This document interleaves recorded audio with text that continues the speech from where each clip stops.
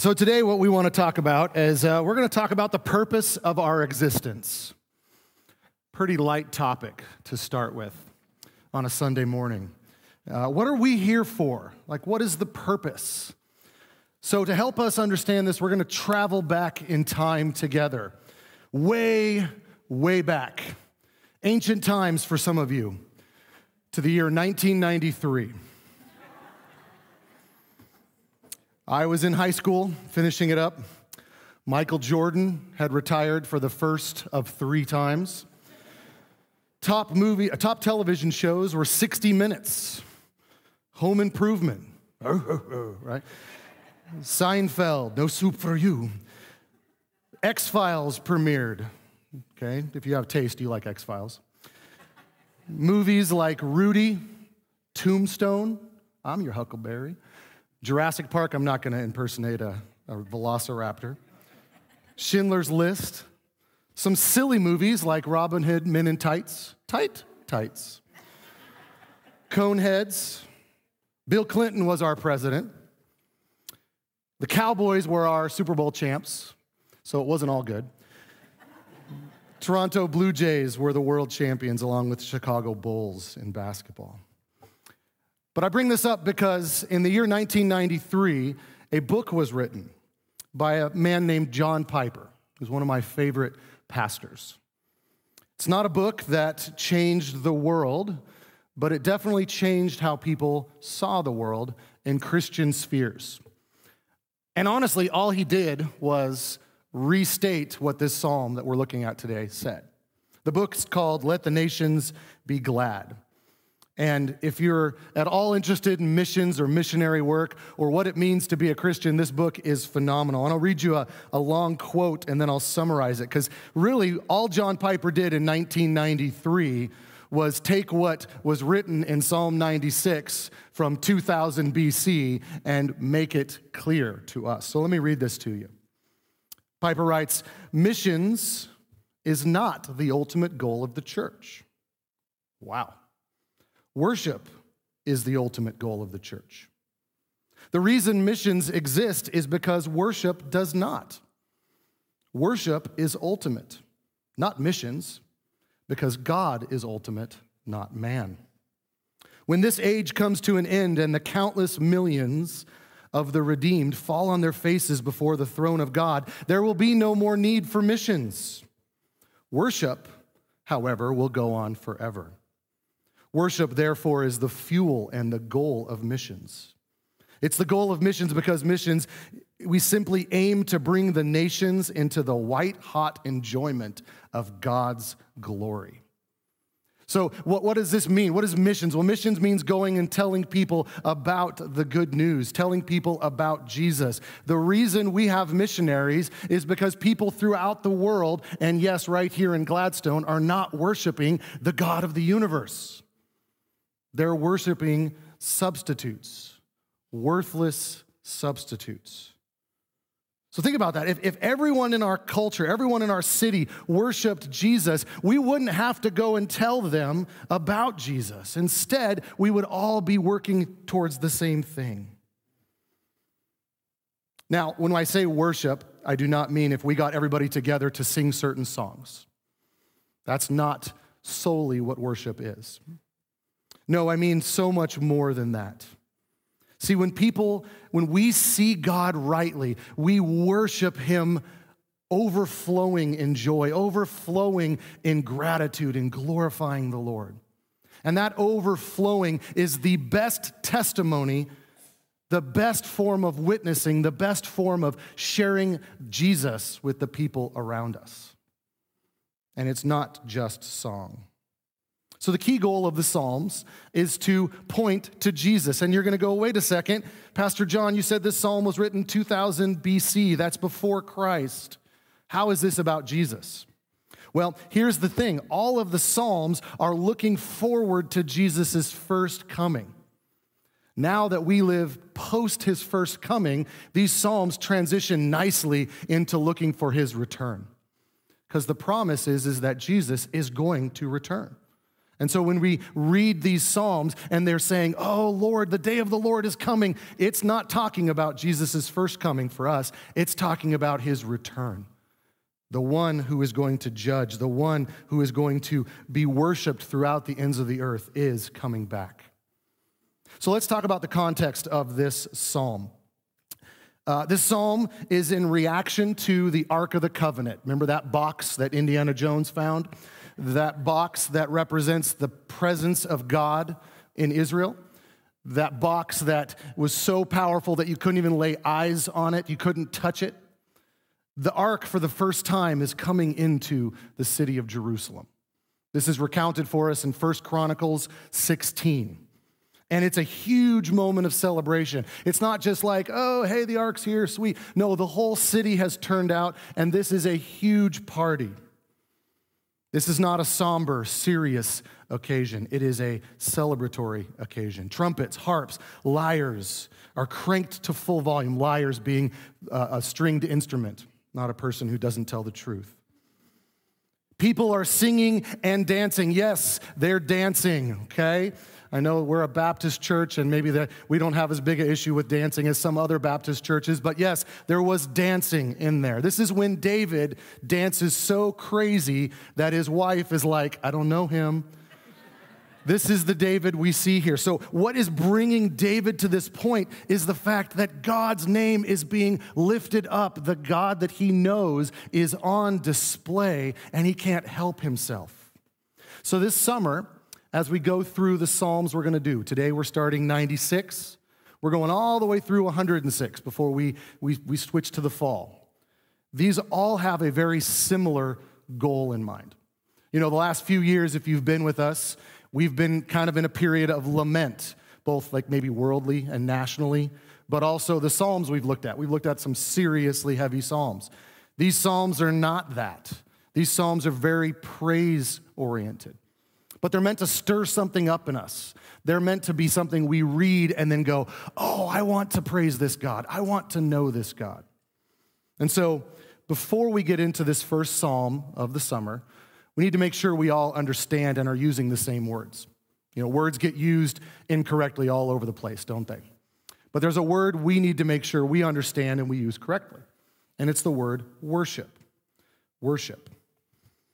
D.A. Carson has helped me a lot with this, and he has 5 things that worship is, and I want to kind of share them with you so that we all understand. Well, the first thing worship is it's God-centered. It's 100% God-centered. It's about magnifying God. And when we say magnifying, it's like a telescope trying to be able to see how great the universe is, not a microscope making something look bigger than it is. When we look out at the stars, we use this telescope to try to make these gigantic planets, gigantic suns. My kids and I were watching a video this week, and it was talking about some of the stars in the universe that are so big that we have to make up new numbers to describe how big they are and how bright they are, that make our sun look like a little teeny, like a period on a page of paper. That's what we are to do in worship. We're to make the amazingly grandiose God visible to those around us. We are to delight. It's not just knowing God. It's not just talking about him, but it's delighting in him. It's joy in knowing that this God is our God. It's not somebody else's God. This is our God. The second thing worship is it's Christ-centered.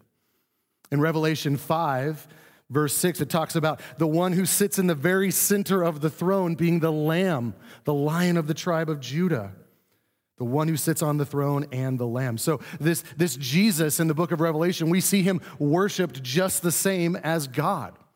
Jesus is God. He's the second member of the Trinity. So our worship is not just, hey, we're talking about God. No, it's also talking about Jesus. And then third, our worship is Spirit-led. So we can get up here and have a great worship team, which thank you, worship team. You guys did phenomenal. We can get up here and they can be perfect musicians. They can hit all the notes perfectly. But if one person doesn't show up, and no, it's not Ben. If one person doesn't show up, there's no worship. And that's the Spirit. See, God's Spirit comes, and his job is to stir up in us emotions and thoughts, remind us of things, and bring us to remembrance. So yes, many of you know the Lord, and the Holy Spirit resides in you, but we want more of him. And so when the Spirit is a part of it, it becomes worship. It helps us. It says in Philippians 3:3, we who worship by the Spirit of God. He's the one that regenerates us. He's the one that lets us see what's actually going on.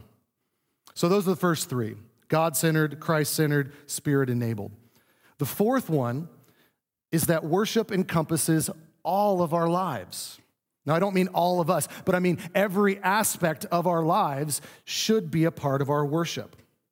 Worship is not only singing songs. It is 100% singing songs. Like everything we've done so far today, all of the songs we sang was worship, but it's more than that. Worship not only is our adoration of God, but it's the actions we take in response to that adoration. And that's going to be important for us to get. An adoration is a feeling, it's an emotion that I have towards God, and the actions in response are what I do in obedience. And so worship encompasses everything. And then lastly, worship is delight in God. We need to understand that worship is twofold. It's emotions, it's things that we can't help but feel, but it's also our thoughts and how we think. It's not just an experience. Many people in the church today get caught up in the experience, and they have to have it be a certain way and a certain style and a certain sounds and certain smells and certain this and that. And that's all great if that stirs up emotions, but if the emotions never reach the head, it's not doing what it's supposed to do. True Christian worship involves mind and emotions. True worshipers worship in spirit and in truth. So it's important for us to understand that worship is not solely singing. Yes, there's styles of music we call worship music. Yes, we have a worship team. Yes, we've just been led in worship. And that's how we use that word. But we need to understand worship is vastly more than that. As a matter of fact, you're not done worshiping when the worship band walks off the stage. As a matter of fact, you're supposed to be at the point where you're ready to worship. Because the sermon, which points to God's word, is the point of why we're here. And it's not just me up here because I have an ego and I want it to be about me. No, if we don't have God's word as the focus, what's the point? It was just a concert. It was just all singing words that made us feel fuzzy, warm, happy, if we don't get to God's word. So Scripture commands us to engage with singing and thinking, and all of it is meant to apply to all of our lives. So worship is adoration and action. Adoration being what we do when we sing, when we praise, when we talk. Action being what we do in response to that. So let's look at this passage. There are 3 sections. Each one starts with a command. Verse 1 says sing. Verse 7 says ascribe. Verse 10 says say. So if you look at that, right, the first one, verse 1, is the adoration. This is sing, people, sing. He says it 3 times. Then verse 7 and verse 10 is the action. Go and do, say these things. So because of our understanding of worship and because of the foundational aspect of it, we're going to spend a lot of time in verses 1 through 6. Okay? So don't, as we're going through this, and you're like, wow, Pastor John's on verse 4, I got to change my lunch plans. He's going to go 2 hours. Just be aware that we're spending a lot of time in the first 6 verses. All right? We're going to camp here for a bit. The last 7 verses are important as well, but they all feed off of these first 6. So the first thing we see is we're called to praise God. Look at verse 1. Oh, sing to the Lord a new song. Sing to the Lord, all the earth. Sing to the Lord, bless his name. Tell of his salvation from day to day. Declare his glory among the nations, his marvelous works among all people. So here we see what are the correct responses. And the first one we see, verses 1 and 2, is worship. It's adoration. It's what we've been talking about so far. So why does he start off with sing a new song? What's wrong with the old one? Is he just a snob? He doesn't like old stuff? No, what he's saying is every single day you have a new reason to sing. Every single day. What does it say? His mercies are new every single day. Just as each day we're granted a new day, so our thanks to God should be fresh and current and specific. For my youngest child, we've been working with him on gratitude, and we've given him a gratitude journal. And each day he's to write out something he's thankful for.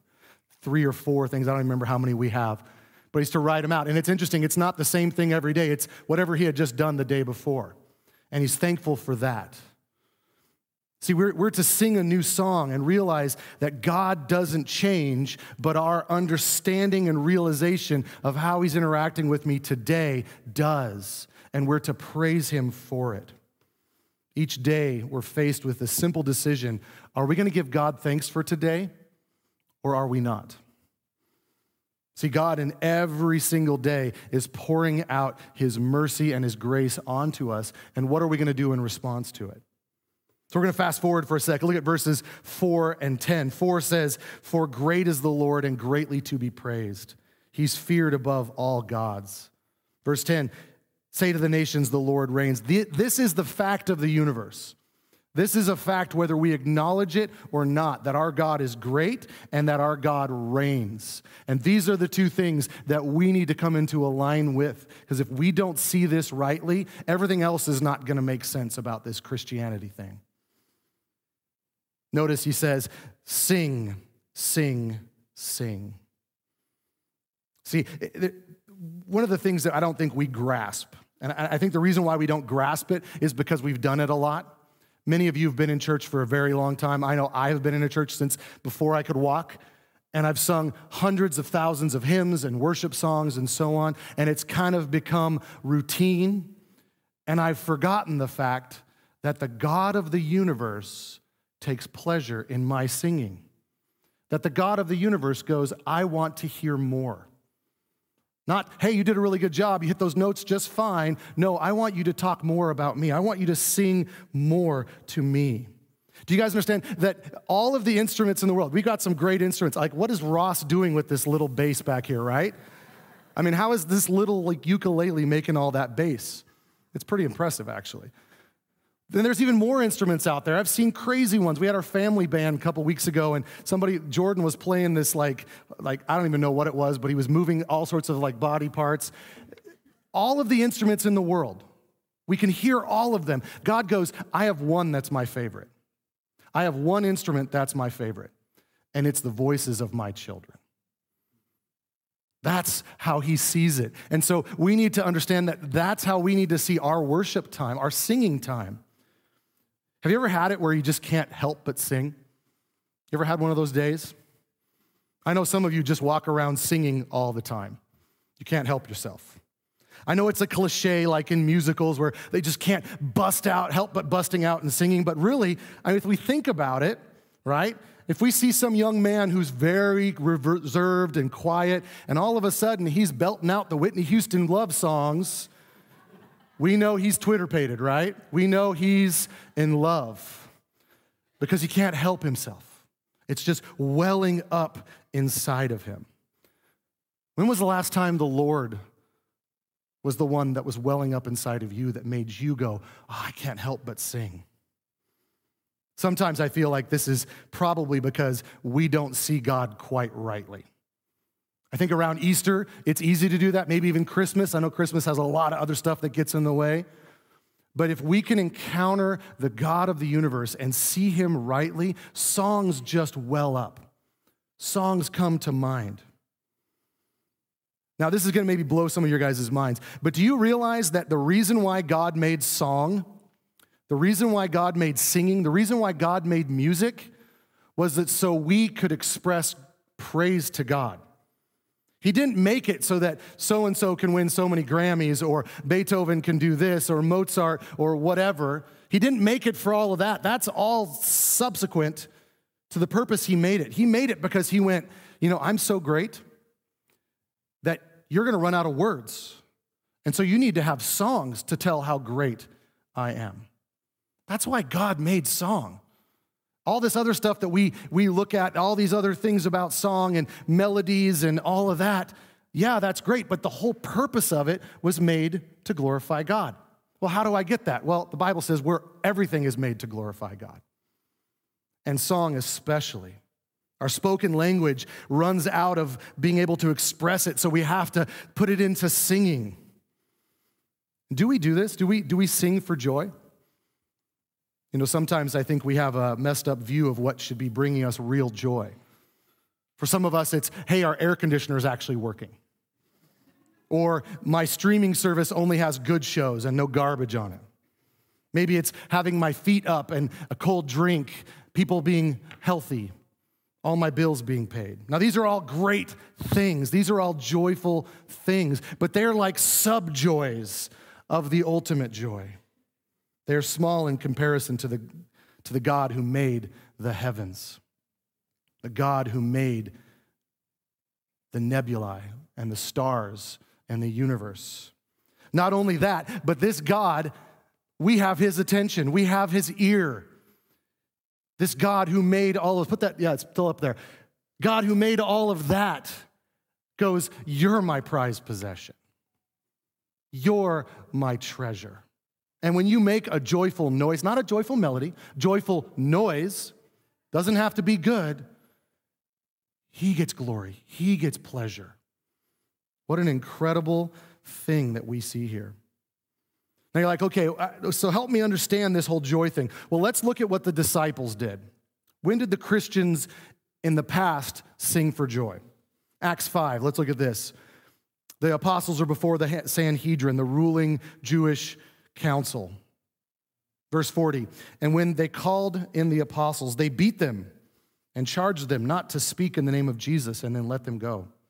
Then they left the presence of the council, rejoicing that they'd been counted worthy to suffer dishonor for the name. And every day in the temple, from house to house, they did not cease teaching and preaching that Christ is Jesus. So they were just beaten and threatened with their lives, and they went outside rejoicing, leaping, singing, praising, so much so that they didn't take a day off to tell people about this Jesus. You're like, okay, it doesn't say singing, Pastor John. All right, okay, all right, let's go. Acts 16, look at verse 22. The crowd, so this is Paul and Barnabas. The crowd joined in attacking them, and the magistrates tore the garments off them and gave orders to beat them with rods. And when they had inflicted many blows upon them, they threw them into the prison, ordering the jailer to keep them safely. Having received this order, he put them in the inner prison and fastened their feet in the stocks. Now, the inner prison is in the dead center at the very bottom. The very bottom. Okay? This is the septic tank of the prison, because we all know poop flows downhill, right? They are in the very worst. They're in the worst place. At this point, you would expect them to be going, I need to really rethink this life choice that I've made. You know, this career of being an apostle, it's just not working. Look at verse 25. About midnight, Paul and Silas were praying and singing hymns to God. And that's singing loudly. That's what that word means. Singing boisterous. They're letting it go. And the prisoners were listening to them. And suddenly there was a great earthquake so that the foundations of the prison were shaken. And immediately all the doors were opened and everyone's bonds were unfastened. So these men, in the worst day of their life to this point, it gets worse for Paul, but at this point, this is the worst day, they're praising God. They're sitting in a septic tank and they're praising God for that opportunity. What a picture. This is so foreign to us. Spurgeon writes, when your heart is full of Christ, all you can do is sing. Now, to give you a picture of where this is going, look at Revelation 5. And they sang a new song. Worthy are you to take the scroll and to open its seals. For you were slain, and by your blood you ransomed people for God from every tribe and language and people and nation. And you've made them a kingdom and priests of our God, and they will reign on earth. The singing continues on. The worship continues on all the way to heaven. Remember, worship is adoration and action. The adoration goes vertical. It goes to God. And I'm saying, God, that is what you are like. And the action is the horizontal when the people around me see me singing. But it's also the action as well, is when I'm walking through my day, and I may not be singing out loud, but I am worshiping God in what I do. He gets the glory, and the people around me go, what is wrong with that person? There's something not right. He doesn't fit, because he belongs to the true King. Now, does our singing really matter? I mean, it matters in that it's one of the ways we worship, but really, what is it showing? Is God really even listening? And the answer is, he absolutely is. Think about, I showed you the picture a second ago. Think about all the pieces of artwork in the world. Think about all the things he could be looking at. We think if I can't sing well, I shouldn't be singing, as if God were Simon Cowell, the mean judge from American Idol, that he's up there judging and saying, well, you didn't hit those notes, I'm not taking it. That's not the way God views this. Instead, he goes, you're singing about the most precious being in the universe, me, and I am lapping it up. I can take it. It's supposed to be towards me. This is what I made you for. I delight in you. This adoration allows others to see God as he truly is. Let's look again at verse 2. Tell of his salvation from day to day. Declare his glory, his marvelous works among all the peoples. This is the second response, and this is witnessing. Witnessing. Tell means to proclaim or announce, and the word declare means to tell. This word here means evangelize. It means to publish. It means to spread it out, make it known. Think about it this way. When we praise God, we do it through not only what we do, but also how we do it and the words we say. I mean, I can tell my wife, I can say, you're awesome. I think you're amazing, right? I can say that to her, right? And that's praise. But another way to do it is, hey, you guys, my wife over here, she's pretty awesome. That's another way. And this is what we are to do when it comes to Jesus, when it comes to God. Yes, we're to tell him how great he is and to see that, but we're also to tell others. Let me put it to you this way. C.S. Lewis says it like this. The most obvious fact about praise, whether of God or anything, strangely escaped me. I thought in terms of compliment or approval or giving honor. I had never noticed that the enjoyment spontaneously overflows into praise. The world rings with praise. Husbands praising their wives, readers praising their poets, favorite poets, walkers praising the countryside, players praising their favorite game. I think we delight to praise what we enjoy because the praise is not merely expressed, but completes the enjoyment. It's like this. If I get joy from something, one way I can get more joy from that thing is introducing it to someone else and them getting joy from it. And that's what we are called to do. That's the witness portion. We are to go to the nations and proclaim this Jesus. And for many of them, they're going to go, whoa, that's way better than the God I've been serving. I mean, our culture is working so hard to not offend based on a moving goalpost of our culture's views. Well, this week you can't say this word because that's triggering. This week it's this, and so on and so forth, and it's exhausting. And Christ says, come to me and find rest. See, the thing about this psalm is, remember, it's written to the Israelites as the ark is coming to Jerusalem. But the focus of the psalm is on all the other nations. And the reason for this is because God is too small to just be an Israelite God. God is too small to be a New Life Gladstone God. He is the God of everyone. And so we are to focus on showing him to the world. In other words, we see the psalmist saying, all the earth, all the peoples, all the gods, all the earth, all the gods are worthless. He really means all, every single one. All these false gods that people are worshiping, we are to show them the true God. And we show them that by worshiping him, by making him the God that he is. So why do we praise? Well, verse 4 and 5 tell us it's because of his supremacy. Look at verse 4. For great is the Lord, and greatly to be praised. He's to be feared above all gods. Creation speaks to this in all that we do.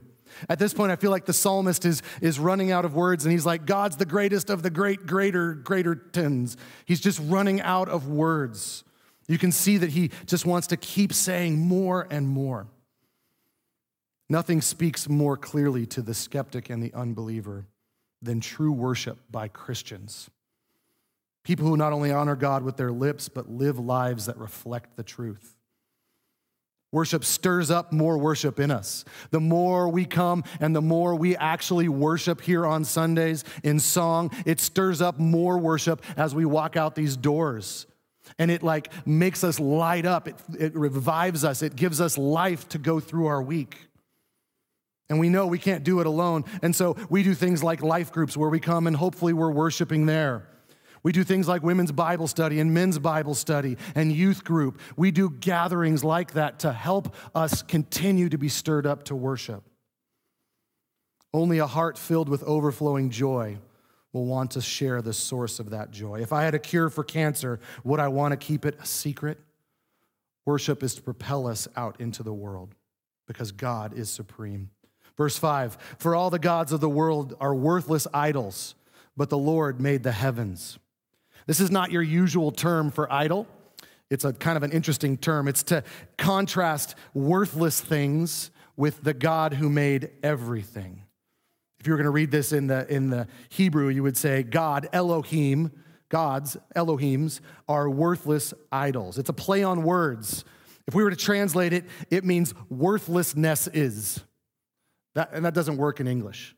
And so probably the best here is worthless gods. For all the gods of the people are worthless gods. And you're going, of course they are. They're little idols made out of wood. That's not what he means here. What he means is they have no power. They are powerless gods. They have nothing like the God of the universe. They make empty claims in contrast to the God who makes the heavens. The gods of this world are sex. If only you have sex with the right person in the right way at the right time, you will be fulfilled. False. Power. If only you had more control of your life, of your job, of this government, of whatever, you will be fulfilled. False. Pride. If only people accepted me, if only people liked me as much as I liked myself, I would be happy. False. Money. If I only had more, if I only had the newest this, false. Control. If only I could get the people in my life to do the things that I wanted, false. All of these idols, all of these worthless gods cannot provide. They cannot do what the God of the universe does. But the thing is, we as Christians, and this is where it kind of hits home, is that we flirt with these gods. We flirt with these gods throughout our week, don't we? The God of the universe we worship on Sundays, but the rest of the week we go, I'm going to hedge my bets, and I'm going to make sure I have enough money, and I'm going to make sure that I'm pursuing this or pursuing that. If we actually believed what verse 10 says, which is the Lord reigns. Not he may reign, not he will reign, not the Bible says he's going to reign, but the declaration he reigns. How would that change how we live? If the king is on the throne and he is in control, that should change all of what we do. The second reason why we are to praise him is from verse 6. It's his superiority. This is a really interesting verse. Splendor and majesty are before him. Strength and beauty are in his sanctuary. Now, this is interesting because splendor and majesty are adjectives. They're adjectives. They describe something. But these adjectives are being talked about like nouns. They're being talked about like someone standing in front of God. It's a weird way to put it, all right? Splendor and majesty are standing in front of God. Strength and beauty are hanging out in his sanctuary. Okay, what are you doing here, psalmist? Let me tell you what he's doing here. He's saying God is the source of all of these. God is the source of what splendor actually is. We might say, hey, I saw the recent wedding in England, and there was so much splendor on display. And what the psalmist is saying is, yeah, that was a small fraction of God's splendor. He is the definition of splendor. He's the definition of majesty. He's the definition of strength. You know, all the professional bodybuilders in the world, they don't got nothing on God. Not to mention beauty. He's beautiful. God literally is the source of all of these. I love that that's how he put this. These idols are no things. God is the source of all things. What a picture we see of this God. Okay, so I told you the first 6 verses we were going to be slow on. Now we're getting into the last part, and it'll be faster. Verse 7, this is, all things are called to praise God. Verse 7, ascribe to the Lord, O families of the peoples. Ascribe to the Lord glory and strength. Ascribe to the Lord the glory due his name. Bring an offering. Come into his courts. Worship the Lord in splendor of holiness. Tremble before him, all the earth. This word ascribe means to recognize. It's saying, look and see this is what he's like. Recognize game, okay? It's saying, see the game. See the fact that this is who God is. Ascribe to him glory. Ascribe to him the glory that is due his name. You know, one of the things this ascribe can also mean is give or sacrifice to God. And one of the ways that we can sacrifice is with our mouths. Hebrews 13 says, through him let us continually offer up a sacrifice of praise to God. That is the fruit of lips that acknowledge his name. Fruit of lips that acknowledge his name. Do not neglect to do good and to share what you have, for such sacrifices are pleasing to God. So what the author of Hebrews is saying there is saying, when we acknowledge God and we say how great he is with our mouths, it's a sacrifice of praise that God is pleased with it. And you all right now know there's places that if you acknowledge God with your mouth, it's going to be a sacrifice because people are going to get mad at you. People are going to be upset with you. People are going to call you names. But recognize that this is what we are called to do. We are called to witness. And then look at verse 9. He says, worship the Lord in splendor of holiness. This word worship here means to fall on your face as if you were dead. It means to lay down in front of him and go, I am nothing. You are everything. I bow before you. See, if we see God that way, that we are nothing and he is everything, saying words about how great he is a small sacrifice by comparison. This is a heart posture, a position that we are to have. Verse 10, the correct response of witness. Say among the nations, the Lord reigns. Yes, the world is established. It shall never be moved. He will judge the peoples with equity. The Lord reigns. This is what we've been talking about in the book of Matthew, that Jesus is the king. He is the reigning king. And here, again, this is the focus of our Psalms for the entire summer. Jesus is king. The Lord reigns. Our daily lives should be affected by this truth, that he is in control. Things aren't going the way you want. He is in control. Things are going great. It's because he is in control. When the day's kind of meh, he is in control. He is in control of all of it. It says he will judge the peoples with equity. This word equity is being abused in our culture right now. This word here means fairly. He will judge fairly.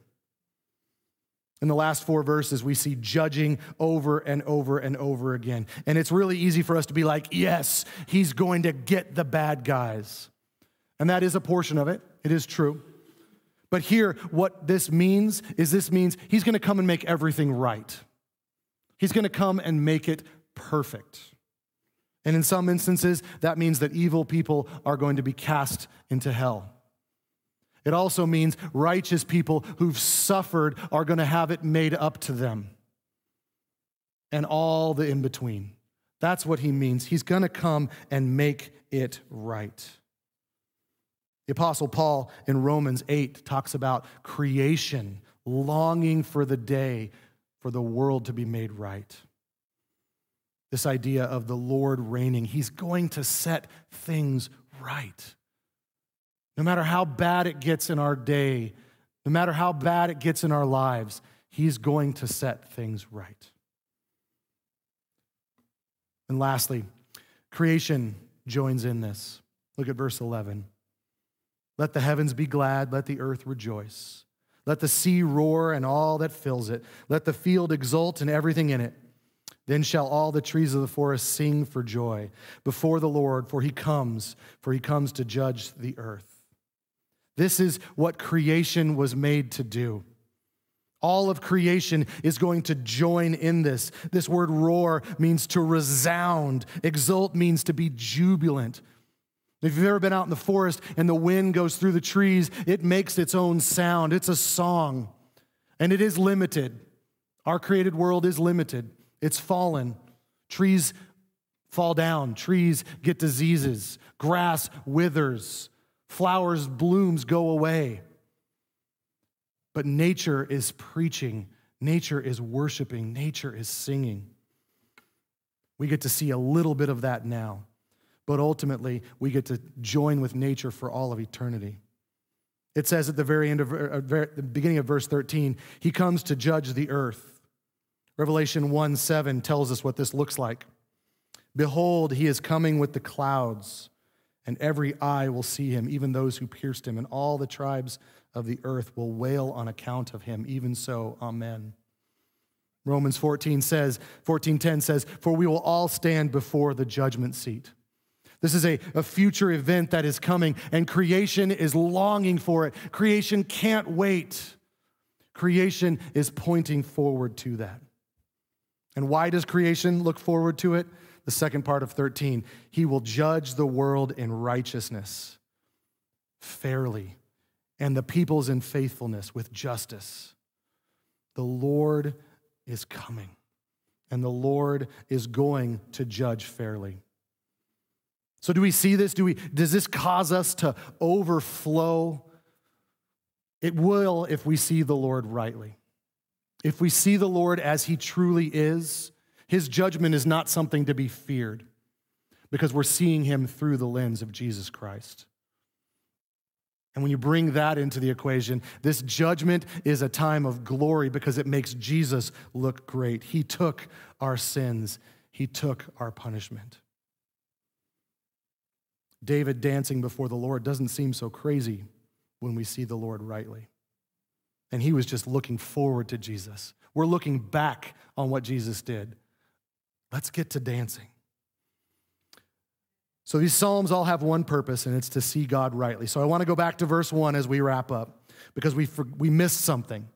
And I know we missed it because I know that maybe you all are better than me, probably. But I know that when I read this, I missed it the first time. Look at verse 1 and the first part of 2. Sing to the Lord a new song. Sing to the Lord, all the earth. Sing to the Lord. Bless his name. This is the goal. This is what we're to do. But I think we missed something here because I think most of us, when we read this, we translate it in our brains to say, sing about the Lord a new song. Sing about the Lord, all the earth. Sing about the Lord and bless his name. But that's not what it says. Now, that's not wrong. We are to sing about the Lord. Psalms do that, right? They describe what God's like. But that's not what this psalm is saying we are to do. We are to sing to him. We are to talk to him. We're to tell him how great he is. We're not here reciting about this God that we don't know. No, we're talking to our Father. We're talking to our heavenly Father. When we sing to the Lord, something happens. A room full of people singing to the God of the universe is not usual. It's not normal, but it's alive and it is vibrant. We need to not live off of previous generations. My parents were Christians, so I'm a Christian. We need to not live off some past event. I prayed a prayer, therefore I'm a Christian. We need to live right here and right now in direct relationship with the God of the universe. Then and only then will we be truly alive. Then and only then will we have the relationship that we are to have. We need to sing to him. He is real. He is personal. He is known. He's present. And he's so precious. The more intense and more personal and more engaging our worship will be, the more it will draw people in to this God that we serve. And we can see this today. We can see him around us. His presence should affect us. His presence should be the thing we see. Yes, it's limited, but here's the thing. Just like I've said before, we can start eternity now. We can start praising God now. And yes, it's limited. We don't get to see him as he fully is. But the promise is as we praise him, as we sing to him, as we worship him throughout our week, we get more of him.